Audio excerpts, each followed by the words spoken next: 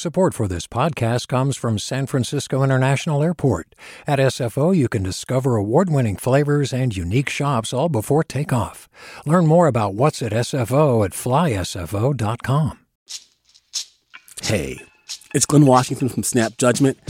And if you love what you're hearing, and I know you love what you're hearing, please consider becoming a KQED member.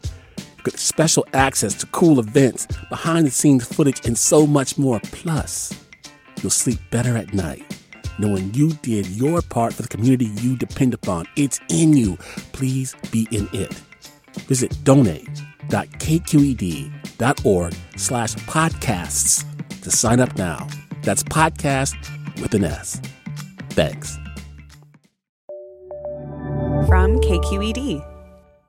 Good morning. This is the California Report. I'm Maddie Bolaños in San Francisco. Janitors who work at the facilities of Facebook and its parent company Meta have been on strike since last Wednesday. They're protesting recent layoffs by SMB, the company that contracts with the social media giant. Late last week, the strikers received support from two major groups advocating for workers, Silicon Valley Rising and the South Bay Labor Council. Janitor Maria Garcia has worked at Facebook for 7 years. She's delighted by the support the strike has received. Trust me, very happy. So happy. And I keep my fingers crossed to see my other brothers and sisters come back. Garcia has not been laid off. She and other workers say those of them who were left on the job got extra duties but no extra pay since the layoffs last month. The National Labor Relations Board has approved a union recognition election for dancers at a topless bar in North Hollywood. If the performers organize, KCRW's Tara Atrion reports they would become the only unionized strippers in the nation. Following months of demonstrations over unsafe working conditions and compensation, dancers at the Star Garden Topless Dive Bar in North Hollywood are a step closer to unionization. The National Labor Relations Board announced it will send a mail ballot for the strippers and the bar's DJs on October 14th. The ballots will then be counted in early November.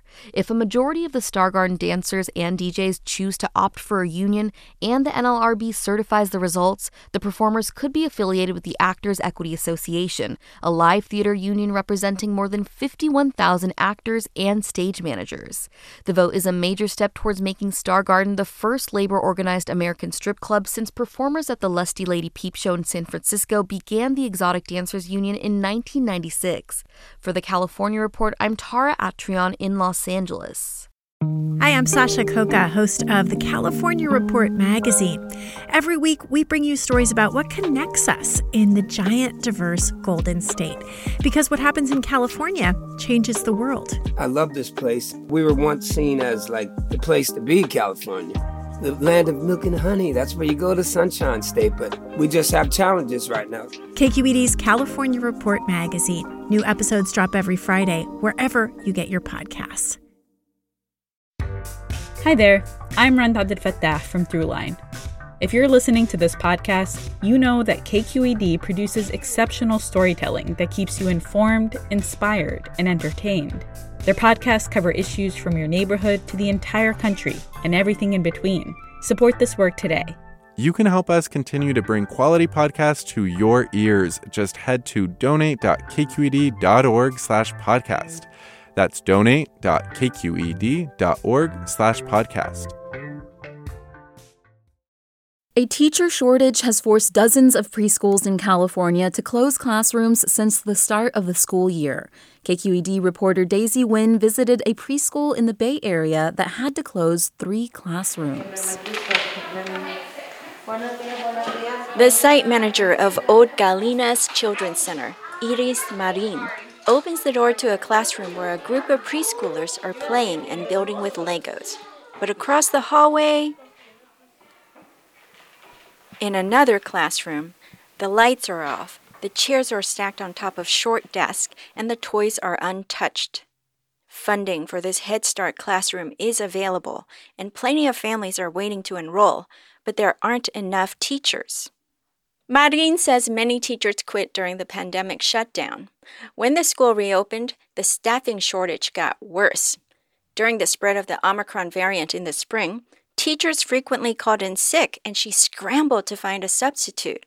When she came up short, she called parents at the last minute to cancel class for that day. It was really a huge struggle, like sometimes crying because really you didn't want to do it, and there was not any other option. They call it the perfect storm, but I think it's the perfect horrible storm. That's Chris Miracle, Executive Director of Head Start California. Last month, a survey of subsidized early education programs in the state showed that the programs are missing up to 5,000 teachers. You've got inflation. You've got a rising minimum wage that makes it more attractive for people who in Head Start who have to do a lot of work every day. It's hard work. They can go to McDonald's. Low wages were driving away early childhood educators, most of them women of color, long before the pandemic. But the emotional and financial stress, plus the health risk of working during the crisis, drove them to quit faster. The survey shows many teachers quit, moved to more affordable areas, or left for better opportunities in public schools. There's growing demand for them as the state pours $2.7 billion into a plan to offer transitional kindergarten for all 4-year-olds. Tens of thousands of teachers at home or community-based preschools could double their salaries by working in a TK classroom. These are things that teachers deserve and need. Scott Moore is CEO of Kidango, the largest childcare provider in the Bay Area. He says early childhood educators have always been paid the lowest among teachers, but their work is arguably the most important since 90% of children's brains develop by the time they turn 5. So while we know that it means we're going to lose some teachers, and that's hard, we know it's best for them.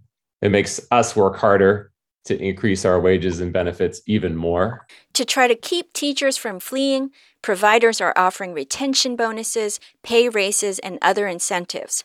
Moore says he can pay teachers better thanks to a surge of funding from the state. At Old Galinas in San Rafael, managers recently closed 3 classrooms to avoid staff burnout. Before the pandemic, the nonprofit that operates this preschool and other Head Start sites in Marin County served more than 1,000 kids from low-income families. Today, less than 500 are enrolled. Iris Marin says despite the stress, she stays in her job because she loves working with kids and seeing them blossom. Right now is my 15 years here, and when I see children around just finishing high school, it's just amazing. It's just amazing and see, oh my goodness, here they are succeeding. She says that makes all the hard work worthwhile. For the California Report, I'm Daisy Nguyen. Today is a holiday, but which one depends on the calendar you're looking at.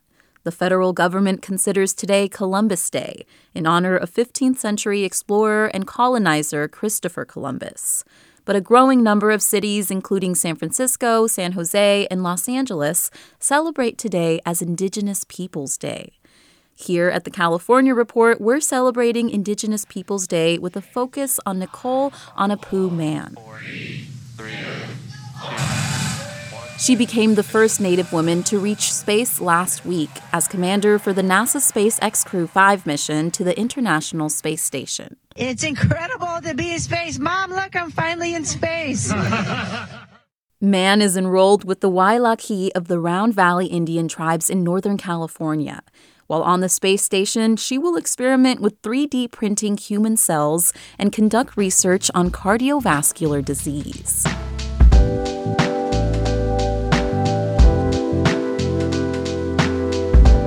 And that's the California Report for Monday, October 10th. We're a production of KQED Public Radio.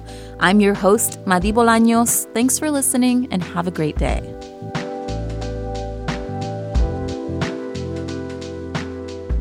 Support for the California Report comes from Guideline. Their automated 401k plans can be set up in 20 minutes. More at guideline.com/CA. Guideline, the California way to 401k. The California Healthcare Foundation, working to build a more effective, compassionate, and just healthcare system. On the web at chcf.org/health-equity. And Eric and Wendy Schmidt, whose philanthropy includes Schmidt Ocean Institute. Coming this fall, the launch of research vessel Falkor 2, advancing the frontiers of ocean science and exploration, on the web at schmidtocean.org. Do you love learning about the San Francisco Bay Area? Its history, its people, its unique blend of cultures? Then you should check out the Bay Curious book. I'm Katrina Schwartz, editor and producer on the Bay Curious podcast, and I'm here to let you know that for the month of May, we've worked out a sweet deal for KQED podcast listeners. Right now, you can get the Bay Curious ebook for $1.99. That's right, $1.99. Just search for Bay Curious wherever you get your ebooks or find a link in our show notes. This offer does expire at the end of the month, though, so you'll want to act on it fast. Happy reading!